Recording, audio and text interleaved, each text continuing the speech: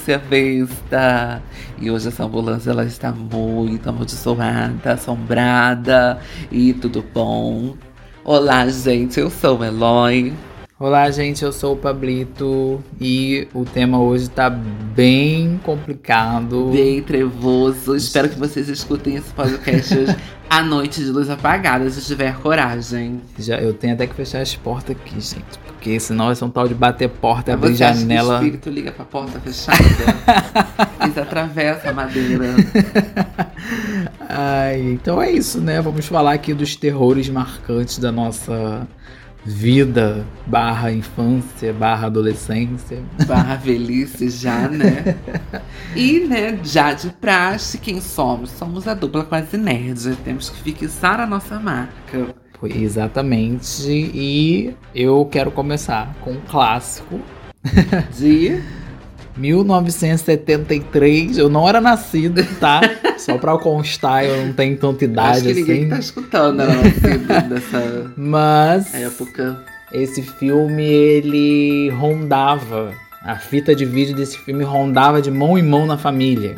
E um belo dia foi parar na minha casa. E eu entrei pela sala, assim, acho que eu levantei da cama e fui na sala, né? E aí tava meu pai e minha mãe assistindo esse filme. E eu entrei justo numa das cenas mais horríveis, que é a menina descendo a escada virada a ponte. Não, inclusive, eu tô falando de O Exorcista, de 1973. Então, essa cena não iria pro filme, pro corte final, de tão aterrorizante que ela ficou. Pois é. Só depois que veio o corte do diretor, que ele falou assim, não, pô, aguenta, pode botar. Eu sei que foi terrível, e aí eu não sei por que minha mãe deixou eu assistir aquele filme eu com apenas 4, 5 anos de idade. Porque depois eu achei que eu ia levitar da cama igual a garota, que eu ia ficar me batendo, que minha cara ia ficar cortada. Eu tinha esse tipo de pesadelo. E, enfim, eu fiquei anos com trauma desse filme, né? Então, assim, marcou de fato. E toda vez que eu ouço esse tema que tá tocando no fundo, eu fico com uma sensação muito esquisita. Não, e você, se for o tema que eu tô pensando, você sabia que ele só toca uma vez no filme? É o Mas começo. mesmo assim, acho ele que é no começo, marcou. se não me engano. Ele só toca quando a Chris MacNeil tá indo pra casa. Depois não toca mais. Pois é, e, gente, é um tema, enfim, o conjunto da obra, né? Mas aí depois de muitos anos, eu fui assistir. Falei, não, eu preciso assistir esse filme pra poder ver que não é aquilo tudo que eu tenho na minha imagem, na minha cabeça de criança. E caraca, gente, é meio que horrível, assim, não é assim, horrível, chega a ser às vezes cômico. O efeito, a maquiagem é muito bem feita, mas você vê na cara que aquilo ali é maquiagem. Ai, amigo, mas ela... Entendeu? E assim... gira na cabeça e... Mas é que... crucifixo na Michelle. Sei lá, depois... Aí eu vi, né, já com uma mente mais madura, mas a imagem da infância permanece. Tanto que a cena dela descendo a escada... Eu, quando revi, né, quando eu vi já adolescente, adulto, não foi tão coisa, mas aquela coisa, sempre que eu a vejo, assim, muito de supetão, passando numa propaganda ou algo assim, é aquela coisa da infância, aquela coisa de que sendo horrível, né, e aí é isso, né, gente, 1973, e aí depois teve uns derivados. As continuações que a gente nem perca um tempo de vocês assistindo, porque, olha, não chega aos pés do original. Tudo horrível. Mas está na HBO Go, caso você se interesse. Menos o original, né? Não sei porquê. O original só no iTunes ou no Look. E uma curiosidade bacana é de que quando estreou no cinema, o fervor, já vou falar o porquê do fervor que teve. Tinham filas e mais filas pra assistir esse filme. Tinham caravanas de ônibus pra assistir esse filme. E a ambulância ficava de plantão no cinema. Eu ouvi dizer, porque muita gente saía da sala de cinema passando mal. Passando mal. Minha mãe, ela foi assistir no cinema. Adolescenta. Disse que foi horrível a experiência. Mas me recomendou o livro. É muito complexo. E aí isso faz com que eu até hoje eu não sou assim, se eu tiver de ver vai ser em último caso, mesmo assim com um grupo de pessoas, nunca sozinho. Ai, cagão, sozinho em casa. Qualquer filme que envolva esse tema de possessão demoníaca, pra mim é um pouco demais, né? Ainda mais a gente que é uma pessoa mais voltada pra coisa da religião e tal, então a gente sabe que mexe com os portões lá, então... Mexe, mas é aquela coisa, né? Quando termina o filme você fala assim... Ai, quero me proteger. Mas outra curiosidade também, amigo, é que esse filme é baseado, entre aspas, numa história real, tá? Agora, quem não tinha medo vai ficar. Deus. Em 1949, houve o caso de uma possessão de um garoto que não teve nem o nome revelado. Da qual o ator é ótimo, né? O jornalista Thomas Allen escreveu um livro, né? Chamado Exorcismo apenas, contando sobre o caso real que inspirou essa história do filme Exorcismo. E para escrever esse livro, ele usou o diário do padre que fez o exorcismo, não o padre, os vários padres, né? Porque cada um ia empurrando pro outro. E os detalhes são bem macabros, tá, gente? O livro tá aí disponível, se tiver coragem pra ler. Eu sei que eu vejo aquele filme, eu fico pensando naquela mãe lá embaixo, e sabendo que tem uma filha possuída lá em cima. E, tipo, tranquilona. Eu naquela situação daquela mãe, eu tinha, tipo, viajado, mudado de país. Então, é deixa a mesma ela coisa lá. Que esse livro Exorcismo conta. O garoto teve que se mudar de cidade junto com a família, porque a vizinhança já tava estranhando aqueles fatos de grito, de xingamento e os fenômenos de sacolejamento, de... Olha, essas coisas eu fico com medo, tá? Eu dormi sozinha hoje não. Enfim, cada um ia empurrando pra psiquiatra, pra psicólogo. E na história desse cara aqui, o Thomas Allen, ele fala que os fenômenos da possessão demoníaca, digamos assim, ocorrem em qualquer lugar. Rua, igreja, hospital. Teve o caso de um médico que estava lá tentando atender ele e foi atacado pelo menino, né? E mesmo assim o médico ainda não falou que era possessão, disse que era esquizofrenia. Enfim, mas no final, segundo o autor aqui, o menino, ele encapetado, se converteu ao catolicismo.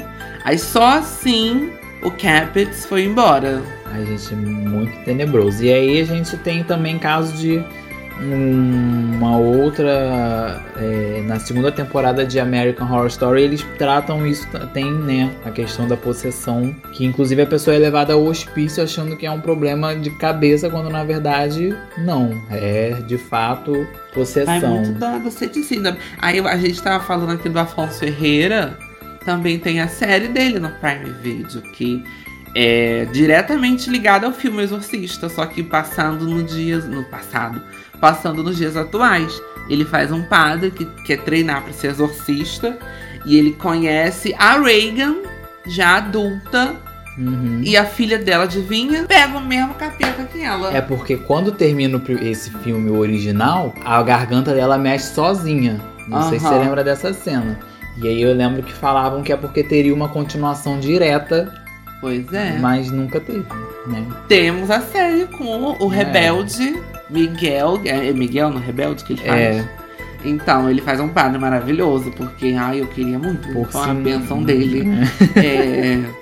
Ai, gente. Enfim, pelo amor de Deus. Né, gente? Enfim, a série é maravilhosa. Quem quiser ver aí. Não é tão tenebrosa quanto o filme.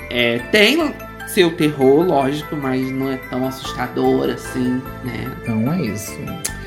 E aí, qual a sua... Ai, amigo, olha, eu vou falar aqui de um filme de terror marcante que eu assisti, não foi nem no cinema, foi na famigerada HBO, né? Do famoso casal Ed e Lorraine Warren, o primeiro, assim, que estourou nas bilheterias, que é Invocação do Mal. E também tem pé na realidade, pra quem sabe aí, o casal era um demonologista, quer dizer, o Ed era demonologista, já a Lorraine Warren era sensitiva.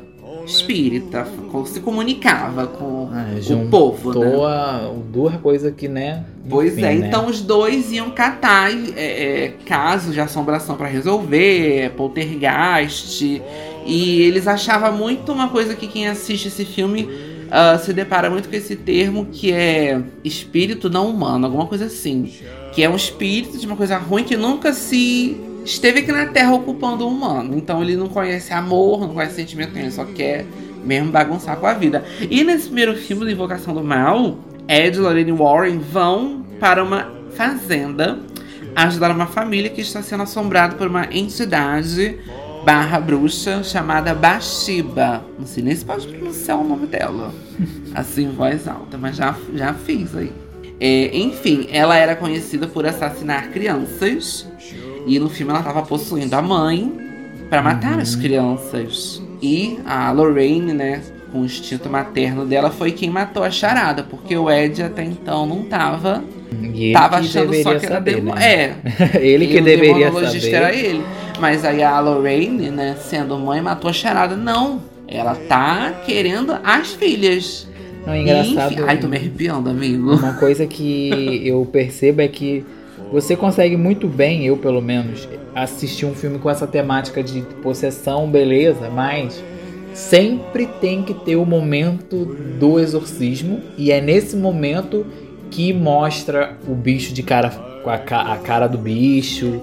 É o chamado terror gráfico, né? E aí, e aí quando tá só no evento, no fenômeno, você ainda consegue lidar. Agora, quando entra nessa parte do terror gráfico, eu acho que é um pouco demais e eu, pelo menos, é por isso que eu também não gosto. Porque o terror gráfico, ele fica muito mais na sua mente, demora muito mais a dissolver do que aquele clima de suspense. Pois é, então eu pessoalmente prefiro muito mais terror psicológico, tipo A Bruxa de Blair. Quem diz que A Bruxa de Blair é ruim, não viu direito, porque, gente, sei lá, vai para um ambiente totalmente sem interrupções, apaga a luz e tenta absorver o que o filme tá tentando te passar. Gente, é muito tenebroso. Tem gente que vem, não acontece nada. Gente, acontece tudo no filme. E, enfim, nem a continuação, que foi A Bruxa de Blair 2, o Livro das Sombras, um negócio assim, e a Bruxa de Blair, que foi lançada em 2016, conseguiu puxar o terror psicológico do original de 1999. E o jogo A Bruxa de Blair? Já tentei jogar no Xbox, no Xbox, mas aquela coisa, né? Não sai do lugar. Cheguei até a conseguir ir pra uma floresta, mas aí, poxa, eu tinha que controlar o cachorro, lanterna, isso que você falou é muito interessante, porque você vê que a gente não tem um tipo só de terror, né? Porque as pessoas falam, terror. Mas, gente, o terror existe as subdivisões do terror, né? Tem o terror, subgêneros, né? Tem o gráfico, tem o que envolve a coisa do espírito, aí já tem os que envolve a coisa do psicológico, aí tem o sobrenatural, o que envolve a coisa do serial killer. Tanto que eu conheço pessoas que falam, não, se for de espírito eu não vejo. Mas se for eu gosto de ver de gente matando gente. Mas aí fica o questionamento. Como que a pessoa sabe se aquele serial killer não tá encapetado? Aí é complicado, a gente vai estar numa outra temática, né? Que existem até estudos que tipo dizem Halloween, que o serial killer, ele sabe o que ele tá fazendo e ok. Mas o Halloween, aquele homem não morre nunca, gente. Eu sei que Halloween é quem? É Jason? Não, Halloween é aquele Michael, a cara da máscara branca. Não sei, máscara branca tá me remetendo a Jason. Não, a máscara toda branca. O cabelo. Deixa eu botar uma foto dele pra você ver, gente. Vou ter que mostrar uma foto para o Public Game. Acho que eu nunca vi, mas assim, por exemplo. Você viu sim com a Jamie Lee Curtis, sexta-feira muito louca. Com Lindsay Lohan. Fred Krueger. Gente, Deus me Ai, nunca tive medo desse homem, gente. Não, medo, eu já sabia, sabendo a temática do filme, eu nunca nem assisti. Pra não dizer que eu nunca assisti nenhum filme dele, eu assisti ele versus Jason. Tem essa mania agora também de fazer versus, né? Aliás, cadê? Poderiam fazer, né? Tipo um Chuck versus Annabelle. Não, dizem aí que ia ter um universo dividido, tipo um crossover de Chuck, né? Porque, eu não sei se você viu o remake, mas o Chuck, nesse remake, não tá possuído. Ele mata por causa de um defeito de fabricação. Não, eu não lembro. O último Chuck que eu vi foi... Eu não lembro nem quem era a atriz. Mas, assim, não é esse mais recente, não.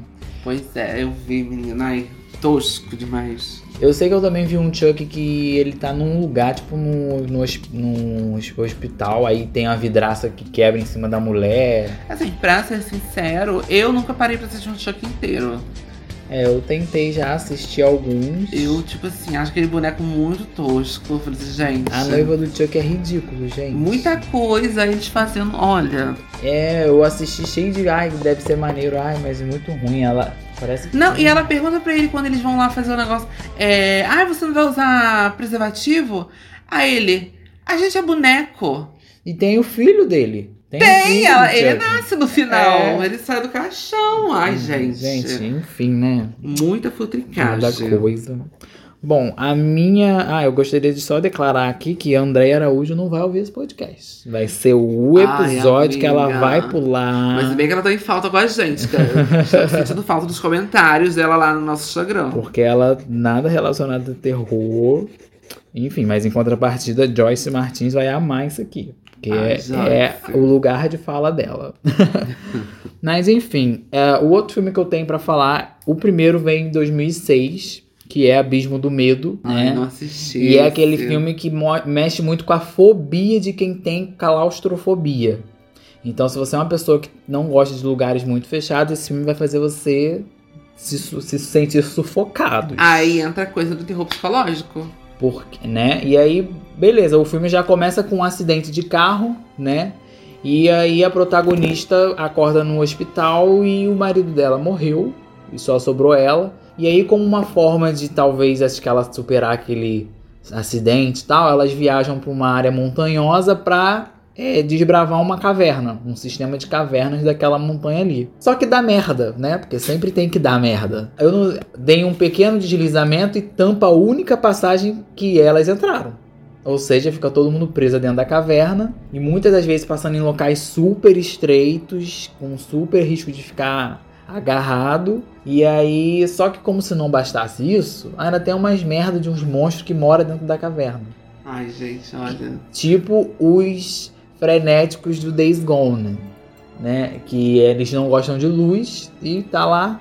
E enfim, ai, gente, é nojento também. Tem umas cenas bem horríveis, no caso de nojo. Mas assim, o filme é tenso o tempo todo. É o tempo todo você... Eu não sei por que esses produtores eles gostam de enfiar a criatura. Tipo o Chernobyl, esse mais recente que teve no cinema. Né? A gente sabe que radiação causa várias deformações no corpo. Mas aí eles retrataram as vítimas da explosão como canibais. Eu falei assim, gente, nada a ver. Porque, tipo, virou monstro só por causa da radiação. Isso é uma coisa que a gente vê muito, né? No próprio Fallout, né? Que é um jogo que se baseia nessa coisa da radiação. Várias... Joguinho dos bichos coloridos? Não, isso aí é Fall Guys. Ah, tá. Fallout é um jogo que se passa, né, num mundo pós-apocalíptico. E aí, né, radiação e etc. E as pessoas têm, assim, deficiências horríveis, mas tem umas que viraram verdadeiros monstros. E isso acontece também com os outros seres vivos. E aí, realmente, né, eles retratam a radiação na ficção dessa maneira, né? Como algo que vai causar mutação. A radiação, ela causa deformações no corpo, mas a pessoa não vai virar canibal por causa disso. Entendeu? Vai virar pessoa normal, só que, né, com uma pequena deficiência. Pois é, né? E aí, enfim, depois o filme vai rolando, não sei nem quantas pessoas vão morrendo, mas aí ela não ficou satisfeita, saiu viva, a protagonista conseguiu sair viva, mas aí tem o 2, que ela decide voltar pra caverna, nem lembro por quê, mas ela volta. Você falando desse filme de caverna me lembrou daquele filme que se passa na Europa de terror, tanto na Terra quanto no Inferno, porque você sabe, né, porque devido a toda aquela doença que teve na Europa, né, peste bubônica, não pode falar peste negra, tá? Tá cancelado, quem fala assim, é peste bubônica. Entendeu? Tem muita catatumba embaixo das ruas de Paris, né? Ó que chique. Então, o filme se passa com um grupo de pessoas indo visitar essas catatumbas. Só que começa a acontecer um rolê estranho, eles vão pra outra dimensão. No final, quando a menina, a única sobrevivente, acha que achou a saída, ela sai pelo lugar onde ela entrou, como se nada tivesse acontecido. E... ai, gente, olha, não assistam. Enfim, Abismo do Medo é bem legal e quem quiser assistir, né? Não sei o que vocês farão, porque ele não tá disponível em plataforma nenhuma, então... Aluga na locadora da tia. Deve ter. Né? Aí, quem entendeu, entendeu. Enfim, tem um filme aqui também que é de... É terror, mas não tem fantasmas e nem espíritos. Porque é a mesma coisa, né? É um filme sobre o futuro distópico, em que a América do Norte tá com as prisões, assim, lotadíssimas, não tem mais lugar pra ninguém. E o governo sancionou uma lei de que, uma vez por ano, durante 12 horas, todos os tipos de crimes estão permitidos. Assassinatos, enfim. Se chama Uma Noite de Crime. E o filme, gente, dá uma agonia, porque tem um toque de recolher. Para a programação do canal, e entra uma moça e fala assim: o expurgo vai começar às 7, tá? Todos os serviços de emergências estarão suspensos, incluindo bombeiro, polícia, ambulância, né? E qualquer tipo de crime está permitido, com todo tipo de arma. Não, tem umas armas que são proibidas, são pouquíssimas, mas a maioria é permitida. Revólver, faca, espada, você usa a sua criatividade. Enfim, aí começa a tocar a sirene quando dá 7 horas. Menino, o povo se trancando nas casas, dá uma agonia. Eu já vi esse filme. É horrível mesmo. É uma sensação. Você fica, gente, já pensou se isso acontecesse de verdade? Gente, mas aí, tipo assim, o intuito que o filme passa, tipo assim, vai expurgar, vai coisar a tua raiva. E tem gente que se recolhe dentro de casa, porque, né, não tem por que matar ninguém. Como tem um povo que cria gangue pra matar, assim, por esporte. E tem os ricos que compram familiares dos pobres só pra matar. Tipo assim, me vende teu pai pra eu matar na noite do crime. E a família vende. Eu só não entendi por que tem a ver a cadeia lotada com o governo fazer isso. Então, porque o governo prefere a elite saia pra matar quem eles acham que merece morrer do que botar mais gente ainda na cadeia. Então, o filme mostra esse futuro distópico, né? Que eu espero, gente, que pelo amor de Deus, aconteça aqui no Brasil. O povo já mata aqui. No Brasil já acontece, né? Só não é oficializado ainda pela lei. Agora, se tiver esse rolê de que for permitido, gente, eu vou cavar um buraco no chão. Aí, como, né, fala, são 12 horas. É de 7 da noite às 7 da manhã. Às 7 da manhã toca a sirene de novo. Aí já não pode mais matar ninguém. Tem que todo mundo virar santo de novo. Aí, você tá falando disso, tá me lembrando aqui que às vezes eu fico pensando, por que não acontece, por exemplo, um apocalipse, por exemplo, zumbi no Brasil, não ia render. Os zumbis iriam morrer de fome, porque a casa aqui é tudo murada, é portão, é garagem, é não sei o que, tudo cercado. Aqui não ia ter como. Ai, gente, mas esse negócio de apocalipse zumbi, eu já vi o documentário do Fê Castanhari. Ele dizendo que cientificamente é impossível acontecer um apocalipse zumbi, porque um zumbi não tem como sobreviver por si próprio, né? Porque ele tá morto. Ele precisa de várias coisas pra se manter andando, pra se manter comendo, né? Enfim, mas se acontecesse, eu fico criando várias teorias. Tipo assim, como que eu sobreviveria? Eu tenho uma amiga que fala que se um dia acontecer um apocalipse zumbi, ela vem pra minha casa. Porque ela falou, você joga Resident Evil, você vai saber exatamente o que você vai precisar fazer. Além de você, tem outros amigos que eu quero, tipo, formar uma comunidade. Que eu vou me sentir protegida. Tipo The Walking Dead, aquela comunidade que dura uma temporada depois de... Gente, quem vê o The Walking Dead, me explica por que as comunidades não duram. Porque isso também é outra coisa. Se você reparar, em tudo que retrata apocalipse... Não adianta, as pessoas têm que lidar com o que já tá acontecendo, que é o apocalipse em si, e ainda tem que lidar com gente retardada. Mas porque já tá cheio de zumbi espalhado, pra quem vai ficar uma matando a outra? Aí pra você ver que a ganância do ser humano o torna incapaz até de formar comunidade para lutar contra um mal maior. Não, tem gente que mesmo diante de um apocalipse zumbi continua lutando em prol do próprio umbigo. E destruindo comunidades inteiras. Saqueadas. Mas enfim, aí voltando aqui pra Noite de Crime, teve várias sequências e tem uma série derivada, né, que eu não assisti ainda, pretendo, E o último filme, que é acho que é a Anarquia, fala de uma senadora que está se tentando se eleger presidente para acabar com essa lei, né? Que ela não concorda com isso, de expurgar, né? E adivinha, tentam matar a mulher porque o povo quer continuar matando, sim, porque eles acham que isso é realmente necessário. Ai, gente, eu não sei. Porque de repente você se emputece com seu vizinho. Aí entra lá na noite de crime. Pronto, deu 7 horas, eu vou lá matar aquele desgraçado. Que eu vou sair impune. Imagina, gente. Gente. Mas aí é que tá, a pessoa vai esperar 1 ano pra fazer isso? Não vai. Entendeu? É por isso que... Mas se ela não esperar, ela vai ser presa. Ah, mas aí, enfim, né? Enfim. Pois é. Eu, nesse cenário aí, se eu estivesse nesse universo, eu seria os de que se esconderia. Aí eu também. Ia ficar esperando a sirene do final acabar. Mas o povo acha, o povo arromba a casa dos outros. Ai, o povo não tem educação nenhuma, gente. Nem no futuro distópico o povo é educado. Eu ia me esconder dentro da caixa d'água. Refogada? Deixa meio vazia que dá tudo certo. E daí ia se refrescar. Ai. Calor do Brasil. Bom, a próxima menção que eu tenho aqui, engraçado, né? A pessoa fala que não gosta de nada que envolve demônio e tá aqui. A morte do demônio. Pelo menos é a morte, né?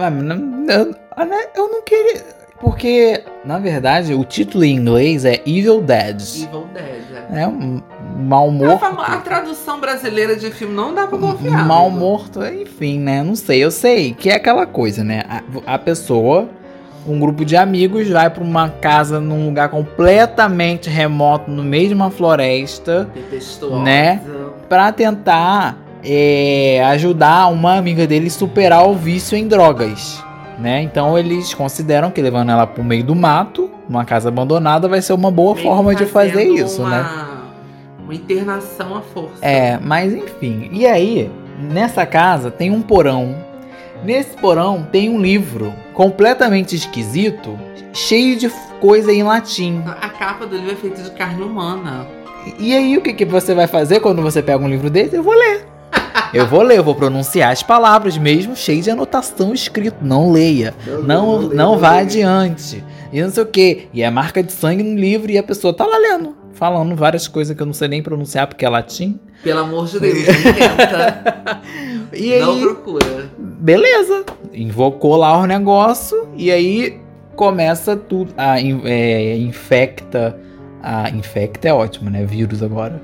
Mas possui a protagonista drogada, que tava em abstinência. Mas todas as pessoas ao redor vão se possuindo também. Que eu me lembre, é todo mundo que tenta ajudar ela de alguma forma. É possuída pra justamente ela não conseguir ser ajudada. Exatamente. E aí, o que você antes vê em imagens no livro, gravuras, vai acontecendo na realidade. A mulher cortando a própria cara com um pedaço de vidro, né? Enfim, várias... e esse filme é aquele tipo de filme que vai você sentir nojo com tanta cena. Tem um nome pra esse tipo de terror que mistura coisas assim, né, nojentas, só que não tô lembrando agora. Mas quem gostou do filme, tem uma série que é de terror na Netflix, que é Terror para Rir, né? Que é Ash vs Evil Dead. Que conta... Eu não vi a série, mas eu li as sinopses e tem ligações com o filme. Mas, enfim, eu achei o filme também... Eu senti mais nojo que medo, pra ser sincero. Né? Aquela menina cortando a língua... Ai, gente. Então, é o remake. No original, morre todo mundo. Não sobra um. Nesse, já a protagonista sai viva. Eu achei surreal aquilo ali. Né? Porque eles acharam a forma de... chuva de sangue? É. Ai, que nojenta aquela chuva de sangue, gente. E aí depois ainda vem uma... Engraçado que vem... Aparece uma espécie de um bicho com uma serra elétrica atrás dela. Ou era alguém da casa? Eu não me lembro agora. Ai, agora eu também não me lembro. Acho que alguém levanta do chão. Alguém levanta do chão, tipo... Que já tava enterrado, E aí vai atrás dela. Ela sai viva, com um braço a menos, mas sai viva. Mas, enfim, e esse filme foi lançado em 2013 e a gente atualmente só tem ele em aluguel mesmo no YouTube. E pra ver esse filme, ele é classificação de 18 anos. Eu achei desnecessário, porque sangue, morte, isso aí tá no Jornal Nacional. Entendeu? Mas enfim, aí um amigo nosso não tinha 18 anos, tinha 17. Mas ele esqueceu a identidade em casa. A gente falou, não, você finge que esqueceu a identidade em casa, a gente vai dar um jeito de entrar. Aí eu, meu falecido primo, que Deus o tenha, e esse meu amigo pra tentar assistir o filme. E na hora, foi lá no Shopping São Gonçalo, pra gente tentar. O cara falou, não, vocês não vão entrar, porque eu preciso ver a identidade dele, eu preciso confirmar que ele tem 18 anos. Se foi nesse ano que você falou, eu já estava lá trabalhando. Será que foi eu que te barrei? Foi na estreia. Não foi você não. No final das contas, o cara ia ter que me dar o dinheiro de volta. Porque eu tava com tudo ali provando que eu tinha a minha idade. O meu primo também provando que tinha a idade que ele tinha. Aí ia ser tanta burocracia que o cara falou, vai, entra. E entramos. Nessa ocasião aí, preciso passar um poeno pro cinema. Nesse caso aí, enfim, não vou passar poeno, porque eu odeio passar poeno. O filme, como eu disse, me dá mais nojo que medo. Mas é bacana a história, pra quem quer dar uma distraída com as amigas. Vai ter a continuação dele, né? Tá em produção a continuação. Não sei o que eles vão inventar dessa vez. Eu não lembro se o clássico tem continuação, nem sei. Não lembro. Mas enfim, mas o legal do clássico é que todos os efeitos especiais são feitos com massinha e papel crepom, né? Do filme? É. Ai, gente. Na hora que, tipo, corta um braço, é muito engraçado. Parece que você tá vendo o desenho da Discovery Kids. Me ocorreu aqui um negócio, não sei se foi com esse filme desse filme de terror. Mas estava passando um filme de terror e eu trabalhando lá belíssima. E a mãe saiu com o filho da sala falando que aquele terror era muito pesado pro filho dela, né? E que ela queria o reembolso. Aí eu falei, senhora, a classificação indicativa tá ali. Não tem como fazer esse reembolso para a senhora. E a mulher saiu pisando no chão, porque ela disse que era um absurdo deixarem o filho dela assistir aquilo, sendo que ela entrou com o filho. Então, mães, observem a classificação no cinema para ver filmes com o filho de vocês. Eu tive o mesmo problema parecido com o Padre. No meu aniversário de 18 anos, o filme Padre. Ah, tá. No meu aniversário de 18 anos, a gente foi assistir, eu, um amigo da escola, o Hugo, que inclusive deu as caras aqui no nosso episódio que a gente falou sobre ufologia, e o meu irmão. Meu irmão, na época, ia fazer aquela idade que tava dizendo. Já nessa vez foi no Bay Market, com muita insistência, o cara deixou a gente entrar, mas assim, também quis barreirar. É porque aquela coisa, né? A gente, na posição de funcionário, a gente adora embarreirar o cliente. É a diversão do nosso dia. Mas, falando com jeitinho, né? Tudo pode. Aí, falando nessa história de jeitinho e tudo mais, quando eu quis ver a Britney em 2011, na apoteose, eu me enquadrava em todos os requisitos de meia entrada. Meu primo não. E aí ele deu um jeito de dar um jeito numa burlada de uma carteirinha de estudante que ele tinha vencida. E aí a gente foi, seja o que Deus quiser, tomara que a gente passe. Quem disse que alguém pegou alguma coisa pra ver? É muita gente, é a muvuca. A mesma coisa eu fui no Rock in Rio, no show da Lady Gaga. É muita gente pra entrar. Eu não tô dizendo que, tipo assim, que é uma regra e eles não vão fazer, gente. Cuidado, pelo amor de Deus. Mas, tipo assim, na grande maioria das vezes, são 30 mil, 40 mil cabeças pra entrar, pra conferir documento por documento, gente. E aquele viado tudo eufórico pra ver, até parece... Gente, é uma correria quando abre o portão, que você tava correndo a maratona São Silvestre. E aí, pra ver quem chega na frente do palco primeiro, é uma loucura.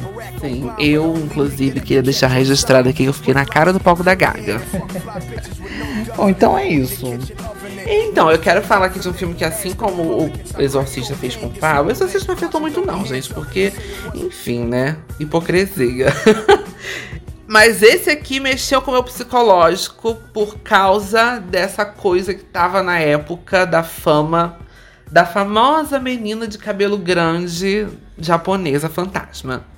E esse aqui que eu tô falando é o Grito, de 2004, tá? Não esse último agora, furreco que teve, com a Sarah Michelle Gellar, nossa eterna Daphne de Scooby-Doo, tá? E, gente, olha, o filme ele tem tudo. Tem jumpscare, tem terror psicológico, Tem terror gráfico. Jump scare, pra quem não sabe, gente, é aquele famoso susto que você dá um pulo na cadeira, que você se caga inteira, né? Que vem a trilha para, bum! Parece um bicho na tela, assim, te dá um negócio. Gente, eu sempre caio nesses sustos. Eu tento, né? Mas enfim, a história é a seguinte, né? De acordo com o folclore japonês, eles falam assim: quando uma pessoa morre cheia de ódio, o lugar que ela morreu permanece amaldiçoado e quem entrar naquele ambiente ali vai ser corrompido por aquela maldição e vai morrer, né? Então o espírito de Kayako, né, morreu enforcada pelo marido, então morreu cheio de grudge, que é o nome do filme no título original, que é Rancor, mas aqui no Brasil, como nada é com nada, virou o grito, né? E no filme a gente não tem nem grito, né? Aí ela entrou na casa e começou a ser perseguida pela Kayako, né? A Kayako perseguia ela na cama, no banheiro, enfiava a mão nos cabelos dela, né? Aquela famosa cena do shampoo, que o dedo sai da mão da cabeça dela. Mas, gente, eu assisti esse filme no cinema sozinho, né? Porque eu sou solitária. E quando eu cheguei em casa, eu não tava conseguindo dormir, gente. Porque era eu fechar o olho e eu vi aquela mulher branquela de cabelo preto na minha frente, fazendo... Olha... Sem falar no filho dela, que miava, né? Que ele morreu, virou uma espécie de fantasma híbrido com gato. Engraçado que quando eu vi esse filme, eu ficava fazendo a voz da Kayako. Eu sei fazer, né? Já. Ai, gente, dá uma palhinha pra gente. Qual o nome daquela... Agora, pra uma Kayako é uma mudança muito drástica. Qual o nome daquela... Ai, a Mabel, me contrata. Eu sei que você tem uma empresa Mabel de dublagem. César. Me contrata, porque imitar Kayako é para poucos. Pois é, eu tô aguardando aqui. Ai, calma que eu vou ter que me preparar. Ai, não vou ficar com medo não, amigo. É assim mesmo. Mas é por causa de que ela morreu enforcada. Acabou com as cordas vocais. Então ela se assustava só quando ela não conseguia reproduzir outro som. Agora, por que o filho dela miava? Aí eu não sei. Temos a explicação, porque ele morreu afogado junto com o gato. Então, meio que se fundiu. Ai, virou um só. O espírito do gato e o espírito do menino ficou uma coisa só, gente. Entendi. Enfim, o filme é tenebrosíssimo. O ambiente, a fotografia, ele é todo voltado... São 3 filmes, né? São 3, mas só o primeiro que hitou. Eu lembro que eu vi como a versão praticamente americana. todos, tipo Chamado. Porque tem 2 versões. Tem. A americana e a lá. Eu lembro que eu vi as 2, tanto a daqui quanto a de lá. E aí, aquelas cenas... Todo filme que tem aquela cena da pessoa andando toda aberta, parece até que tá esquartejada, me deixa meio assim, é um tipo de cena... que eu acho meio que impacta demais visualmente falando. Então a gente sempre tem esse tipo de cena, né? Em vários filmes, Silent Hill tá aí, aquele cara que sai do banheiro também, que ele todo retorcido. Curiosidade aqui, tá? Um fun fact. Aquele cara que tem a cabeça de pirâmide, que inclusive tá até no jogo, ele é o diretor do filme. Interessante, eu não sabia dessa. Ele falou assim, ninguém vai conseguir fazer um monstro igual a eu. Então eu vou igual eu não sei. Vou fazer eu mesmo. E a mesma coisa aconteceu com o grito, só que ao invés de usarem o famoso CGI para comporem, olha só, eu tô burra hoje, para compor a Kayako, eles contrataram uma japonesa contorcionista.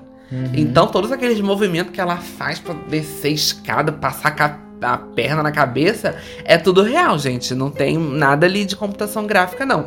Tem a maquiagem, lógico, tem aquela peruca babadeira, né? Aquela chapinha maravilhosa. Mas os movimentos da fantasma / atriz / Kayako é tudo real. Essa peruca tá R$ 59,90 no Mercado Livre. Mas enfim, eu queria saber por que todo... A mesma coisa com o Chamado. O Chamado, pra quem não sabe também, é remake de um clássico japonês. Sim.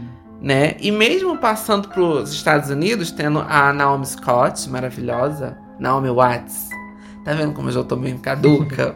São os espíritos. Botaram a protagonista loura, pra saberem diferenciar a versão ocidental do oriental, né? Mas temos a fantasma aí de cabelão preto até a cintura, e pra assustar ela tira uma mechinha assim do olho, bem singela, dá uma piscadinha e a pessoa morre. O chamado é do poço, né? O chamado é o do poço, que também me deu uma caganeira braba. Vê a fita e morre em 7 dias. O chamado e o grito, eles têm uma atmosfera muito parecida. Sim. Que é aquela fotografia cinzentada, só de dias nublados. Sim, mas as paródias desses filmes são impagáveis. São. Olha, é muito maravilhoso. Aquela cena de Todo Mundo em Pânico 3, que a Brenda luta com Não, começa, né, aquele círculo lá com a interferência. Ela fala assim: Cindy, a TV tá vazando. Essa cena é clássica. Aí chega, a menina começa a sair do poço. Ela: ai, começou o jornal. Não sei quantos negros foram assassinados hoje na boate, mas o povo só quer saber da menina branca que caiu no poço. Enfim, é muito maneiro, gente. Eu acho que a dublagem da Brenda é muito hilária. Ô, Cindy! A mulher tá mijando aqui no teu tapete. E elas começam uma luta, assim. É muito engraçado, gente. É. Quem tem medo, e sabe o que acontece? Pra poder Isso perder o aí medo. É uma coisa que na realidade acontece. Ela fica zoando a Cindy que tá morrendo o tempo todo. Quando ela tá de fato morrendo, a Cindy não tá dando mais crédito. Aí ela tá lá. E outro mistério também. Em Todo Mundo em Pânico 1, 2 e, se eu não me engano, o 3 também. A Brenda morre, mas ela volta em todo o filme sem explicação nenhuma. Mas você acha que alguém vai parar pra perceber isso? Você lembra a cena do velório da Brenda? Lembro que o cara senta em cima dela e tudo. Eu não sei, os amigos vão lá. Aí eu não sei o que eles... O padre tá fazendo um sermão, né? Porque a família, né, toda católica. O padre, em algum momento, fala a palavra viva. Aí ele... Não sei que ela viva. E começa um furdúncio danado, gente. Que tiram a menina do caixão, tentam ressuscitar. E a mãe começa a passar mal. Ai, gente, Todo Mundo em Pânico é muito engraçado. E tem uma cena dela também como professora já no Todo Mundo em Pânico 4, que é muito hilário. Quando ela fala com as crianças. Parece até aquele filme A Professora Sem Classe. Quem é o capeta que tá com isso aqui? É muito engraçado. Não, e ela primeiro ela fala: ai, não, mas trabalhar com crianças, eu não sei o que, aí tá com um potinho de latas. Ela fala que é um capeta, gente, é impagável. Mas enfim, se não fosse esses alívios cômicos, né, que esses filmes de paródia faz, eu tá com medo até hoje, porque aquele barulhinho quando toca a fita do chamado e quando começa as cenas de terror do grito, gente, fica na cabeça. Minha falecida mãe, ela não tinha medo do filme, mas ela tinha pavor daquela musiquinha da fita, do chamado. Que é sempre a trilha sonora. Eu acho que o que impacta e o que realmente deixa marcado é a trilha sonora. Pois é, justamente, por isso vai aí que pra um filme de terror ser bom, a trilha é muito importante. Porque é o que te puxa, é o que te dá a imersão. Exatamente. Entendeu? Eu acho que, sei lá, amigo. Passando agora aqui pra nossa última colocação de filmes de terror marcantes, esse é um clássico, que é A Casa de Cera. É um clássico porque, assim, quando eu vi, eu achei... filme de terror com Paris Hilton. Eu falei, gente... Ele é de 2005 e, assim, eles estão indo para um jogo, né, de futebol e tal, só que aí eles precisam fazer uma parada e aí... é sempre assim, é igual aquele Olhos Famintos. Aí eles precisam fazer uma parada, aí eles param no meio do mato, aí vem uma caminhonete, enfim, eles arrumam uma treta, aí a corrente do carro quebra... E aí eles precisam ir pra cidade mais próxima e aí que dá a merda, né? Porque é a cidade onde tá todo mundo morto. Só tem os 3 irmãos que são os responsáveis por fazer a manutenção lá. Tá aí, ó. Esse filme ele não é de espírito, ele é de terror de assassino, né? Sim, e quem tá lá também no elenco é o irmãozinho lá o menos favorecido na beleza de Sobrenatural. Esqueci o nome dele agora. Ele é bonitinho, amigo. Moreno. Eu sei quem é. Quem sabe que também que faz o Sam. Então, ele tá lá nesse filme também muito novinho. Muito novinho. E aí, Paris Hilton, como ela falou, A cena dela morrendo com troço na cabeça é impagável. Tipo, ai, gente, é tosco. Não, e esse é outro filme que vai no seu psicológico. Tipo, por causa da nojeira. E da forma como é. Por exemplo, ele, o primeiro a dar merda com ele, que é o que faz o sobrenatural, o cara corta o tendão do pé dele com a tesoura. Ai, gente. E aí é aquela coisa que faz você sentir um negocinho, sabe? E a mesma coisa com a Paris Hilton. Ela tá numa área assim que é que é aberta, né? O cara vem por baixo e enfia uma faca no pé dela, de baixo pra cima, assim. E aí pega também no calcanhar. Aí é sempre assim, essas cenas assim meio que dói. Pois é, esses filmes de terror de nojeira não me dão medo, me dão nojo. Agora, já que a gente hoje nesse podcast está falando de filmes de terror, não poderia encerrar esse assunto sem fazer uma menção honrosa a um filme que, tipo assim, é terror e, tipo, quem não sente medo não entendeu o filme, que é O Iluminado. Você já viu, amigo? Eu nunca vi. Amigo, tipo assim, é a história de um hotel assombrado, basicamente. Que durante o inverno ele fecha, porque o inverno onde ele fica é no Maine, no estado do Colorado, lá nos States. O inverno é muito rigoroso, o hotel não tem como funcionar, porém ele precisa de uma manutenção pra não ficar acabado, pra quando acabar o inverno, né? A partir do momento que a família do Jack Torrance entra no hotel, acabou, eles já estão mortos já. Porque o hotel ele meio que tem vida própria. E o filme se sucede para o final assim, enlouquecendo os personagens. E tem uns fantasmas muito malucos, uns fantasmas fazendo coisinha lá. E eu fazia, gente, fantasma faz também. Daí tá aparecendo até a 6ª temporada de American Horror Story, né? Que como se não bastasse o próprio hotel já ser um lugar onde quem morre ali fica, a Condessa ainda vai pra lá e junta tudo. Aí mistura espírito com vampiro e vira uma farofa só. Pois é, e deixando registrado aqui que a Condessa é interpretada por Lady Gaga. Exatamente. Então concluímos aí as nossas colocações, nossas menções. Pois é, gente, né? Bota aí uma pipoca, apaga as luzes e fala pra gente nas redes sociais quais aí vocês não têm coragem de assistir.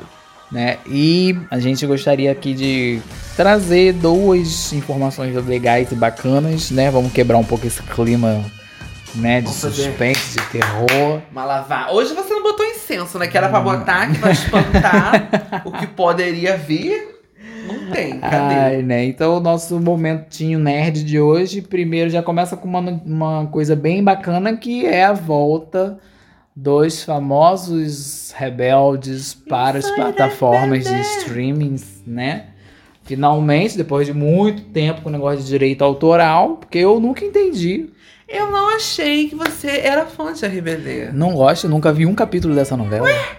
Não tô entendendo. Mas as músicas eu gosto. Fazer o quê, né? Entendi. Por causa da bad vibes, aposto. Na verdade, quem eu gostava muito era a Mia, né? Eu gostava do Poncho. Mas assim, eu não vou te dizer que eu nunca vi nenhum capítulo, meu Deus. Até porque... O SBT passava o dia inteiro? Todo santo era mais dia. ou menos 5, 6 horas. Vocês sabem por quê? Porque eu era obrigada a sair do videogame pra minha prima assistir. Era uma televisão só. E aí, né, pra fazer o tempo tentar passar mais rápido, eu tentava me apegar na novela, mas não dava. Não, gente, porque, tipo assim, a novela passava aqui no Brasil dublado. E, tipo... era uma dublagem, assim, bem tosqueira. Mas tipo, eu gosto da Ana Lúcia Menezes, faz a voz da Lupita.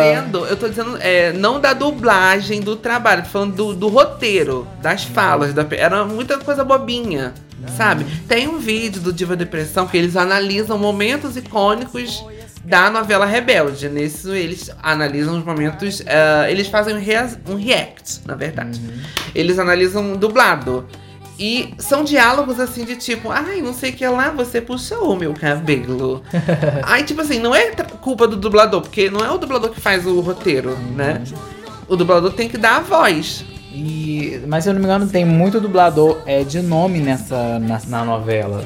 Tem a Ana Lúcia Menezes, tem se eu não me engano, a dubladora da Viúva Negra. Me perdão, esqueci o nome dela agora. Tem o dublador do Harry Potter, que dubla o Diego. Tem a voz da Mia também é conhecida, tá? Se eu não me engano, Flávia Sadi faz a voz da Mia, que é a que faz a voz da Mulher Maravilha. Vou ter que dar uma escutada aqui agora pra... Só que é claro que com a Mia ela tá com uma voz muito mais aguda jovial do que a Mulher Maravilha, no caso. E aí, engraçado, a Diana ficou boquiaberta comigo, né? Ela falou, Paulo, você tá sabendo o nome de todos os dubladores do Brasil. Eu falei, ué. Não, mas pô, antigamente não tinha essa cultura, mas agora eu não sei se você assiste filme em TV a cabo, quando termina, tipo, isso acontece muito com os desenhos do Cartoon. Tipo, com as vozes de... terminou de uso sem curso. Você não sabe nem com as vozes de Charles Emmanuel, Iago Machado, não sei lá, Rosa Balamonte. Enfim, aí dá pra você, tipo, vou ver quem é fulano. Aí você vai lá, quem é o Guilherme Briggs? Aí esse, inclusive, o Guilherme, ele dubla o Superman, o Buzz Lightyear, vários personagens icônicos que tem a mesma voz, mas tem vozes diferentes, que é do mesmo dublador. Eu gostaria aqui de registrar a nossa madrinha nacional do podcast, que não tem como não ser a Miriam Fisher, já que ela dubla a Angelina Jolie. Então, gente, a Miriam Fisher icônica. Eu amo a dublagem que ela faz na Nicole Kidman. Mas assim, eu sou muito fãzinho de Carol Crespo. Mas, enfim, o tema em si é sobre a volta do Rebelde para os canais de streaming, Apple Music, Spotify, Deezer e lá. Eu não entendia muito bem a treta do porquê de não ter, mas é porque o compositor das músicas não queria a música dele vinculada em lugar nenhum. Tipo Beyoncé com Lemonade?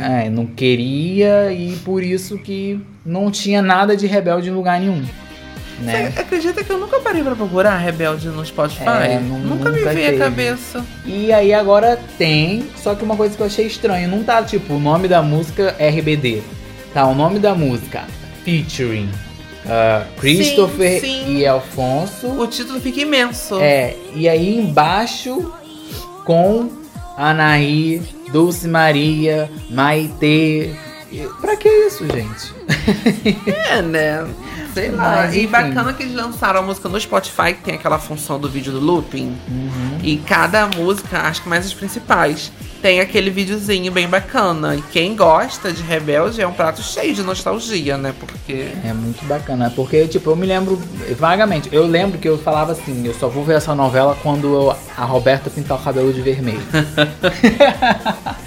E aí um dia aconteceu, minha prima, ela pintou de vermelho. Que eu acho que foi quando entrou na segunda temporada. Eu não lembro. Eu sei que eu falo mal aqui, mas eu já tive um álbum de figurinha. Eu amava o uniforme deles. Meu caderno da quinta série era Rebelde. Eu comprei um caderno com a capa do Rebelde.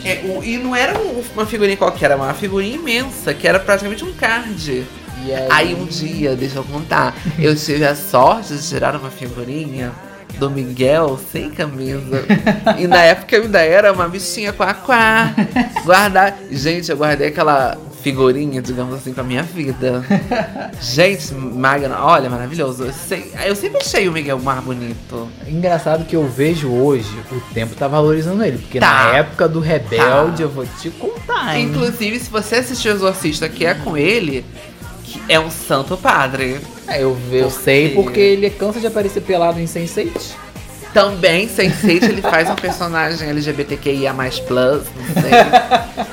E nesse que ele faz um padre, gente, eu falo, como é que pode um padre tão bonito? Não pode ter um padre bonito assim, que a gente fica titubeada. Faz os fiéis pecados. Que o capeta vem. Gente. Mas enfim, isso tudo tá se dando porque rolam boatos de data, tá? Mas assim, é confirmado que vai haver uma live deles mês que vem. O Alfonso tá puto. Ele não queria cantar, ele falou que não quer mais isso pra ele só quer atuar, né? E aí postou um vídeo aí puto da vida que ele não queria fazer isso. Mas enfim, e só não tem data ainda. A priori vai ser no dia 4 de outubro. Mas será que vai ser com o elenco original todo? Com sim. A banda, pelo menos. Entendeu? E aí já tem gente especulando que eles vão voltar, que eles vão fazer um CD não, agora que você deu esse recado aqui, eu preciso dar um alerta aqui. Atenção, Record. Era Record? Pelo amor de Deus, não me invente de fazer live do RBD brasileiro. Não precisamos disso, tá? Arthur Aguiar já tá aí todo acabado. Chai Suete também, a tancar vida, entendeu? Já do cara a carreira, não me inventa Pelo amor de Deus, já fica aqui o meu apelo. Ai, gente, nem... Pois é, né? Não vamos inventar a história. Ai, mas eu dava um biscoito pro Arthur Aguiar na época do Rebelde Brasil. Eu lembro, esse cara, eu vi outra coisa com ele, não foi Rebelde. Mas eu não vou lembrar o que foi. Malhação? Não sei. Mas enfim, era uma tosquice só. Ainda no mundo da música, né, gente? Saiu, né, pra quem aí acompanha mais de perto, o single desse ano da KDA, que é uma banda de artistas digitais. Agora a moda é essa, tá, gente? De artista digital. Pra fazer os shows. Pra fazer os shows é mais fácil. Mas é claro que, né, existe uma voz por trás. E atualmente, no League of Legends, a gente tem a banda KDA, né? E que temos duas integrantes do The Idol, né? Que é a Soyeon e a Muyeon. Eu falo Soyeon e Muyeon, mas eu também... É isso, tá? E são coreanos e tal. E esse ano teremos Bia Miller, que é uma cantora que tá em ascensão. Porém, ela começou lá em 2012, pirralha.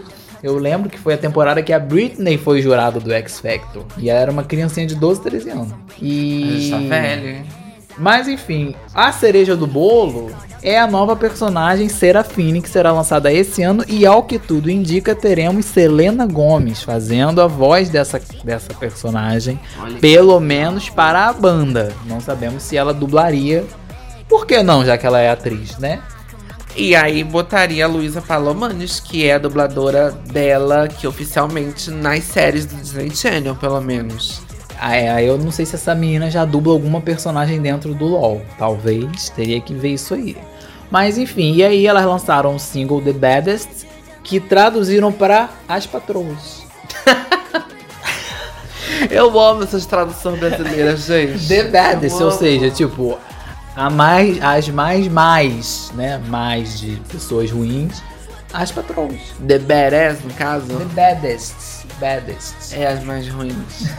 Ao pé da letra fica legal, as patroas, gente. E aí a letra da música fala que vou partir seu coração em dois, não sei o que. Aí na tradução é hilário, você lê, as patroas vão quebrar teu coração, porque é isso que as patroas fazem. Gente, eu quero saber quem é que fica responsável por essas traduções, gente. Mas enfim, né, gente? Vamos aguardar aí. Porque é o que parece, a Riot tá imaculada agora com a Universal Music. E aí vai ter CD e o escambau, né? Então, vamos aguardar novidades. Então, pra quem gosta de pop farofa, podem lá ouvir KDA. Já temos 2 singles. E é isso, né, gente? Deixa eu aguardar o que vão apontar pra gente aí. Porque em plena pandemia tá tendo um evento mundial. Ah, né? Mas o VMA foi todo remoto. Mas a Ariana Grande e a Lady Gaga fizeram aglomeração ali naquela apresentação. Foi gravado, doido. Elas gravaram num ambiente com fundo verde, mascaradas.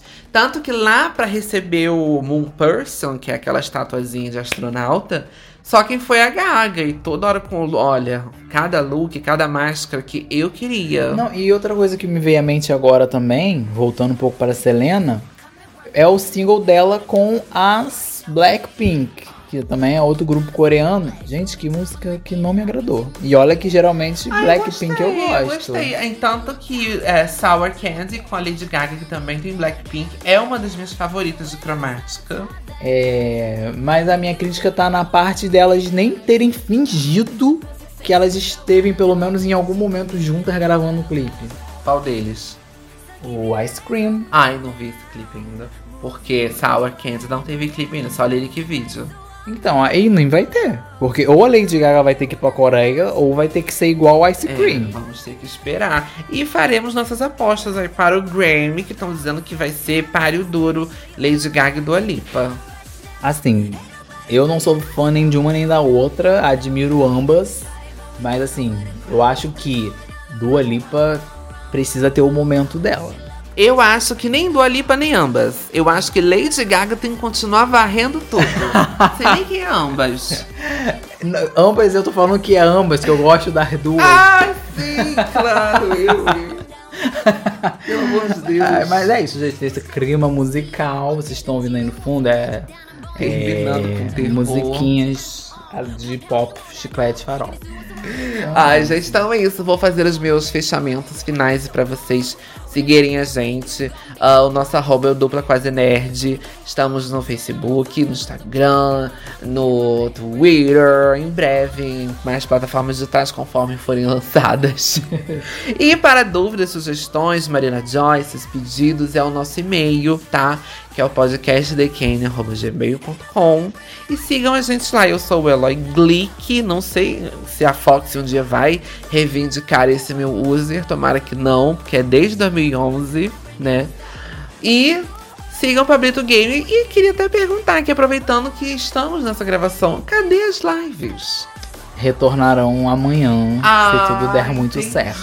Porque eu dei uma olhadinha no canal, através da minha TV Smart maravilhosa. E a última live, ó, tem dias. Foi dia, se eu não me engano, foi dia 14. Dia 14, falou que a última foi 4 dias atrás. 4 dias atrás? Meu Deus, me hackearam. Eu falei assim, ué, eu não recebi essa notificação não, gente. Quem tá aí nessa live? E é live de jogo de terror, tá? Que tem tudo a ver com o nosso tema, né? Vão rezar um Pai Nosso aí pra dormir, tá, gente? Então é isso, gente. E por favor, gente, manda o Marina Joyce pra gente, porque a gente gosta de Marina Joyce. Entendeu? E assim, tendo Marina Joyce, tem Vitória Combate. Agora é essa. Não adianta vocês pedir. Traz vitória. Pra trazer vitória tem que ter derrota. Mentira. Pra trazer... Eu tenho que rir aqui, cara. Para trazer a vitória, vocês precisam ter Marina Joyce, porque ela é a psicóloga, ela sabe? É especializada. Aquela psicóloga do caso de família. É ela, do nosso podcast. Ela é a nossa doutora, Naí. Porque, no caso, eu e Pablito, a gente escutando Marina Joyce, a gente não vai te ajudar, a gente vai rir da sua cara. Brincadeira, gente. Mas é isso, gente. Então é isso. Mandem Marina Joyce. Gente, abre aí o direct, pô, ó, meu problema é esse. Por favor, me ajuda. Ponto. Ou pelo e-mail, quem quiser. E se quiser sigilo, fala assim, ó, sigilo, que a gente não divulga nome, a gente só divulga o seu problema. Exatamente. Então é isso, gente. Até a próxima semana, o próximo tema. Solta o assobio da Britney. Bye, bye.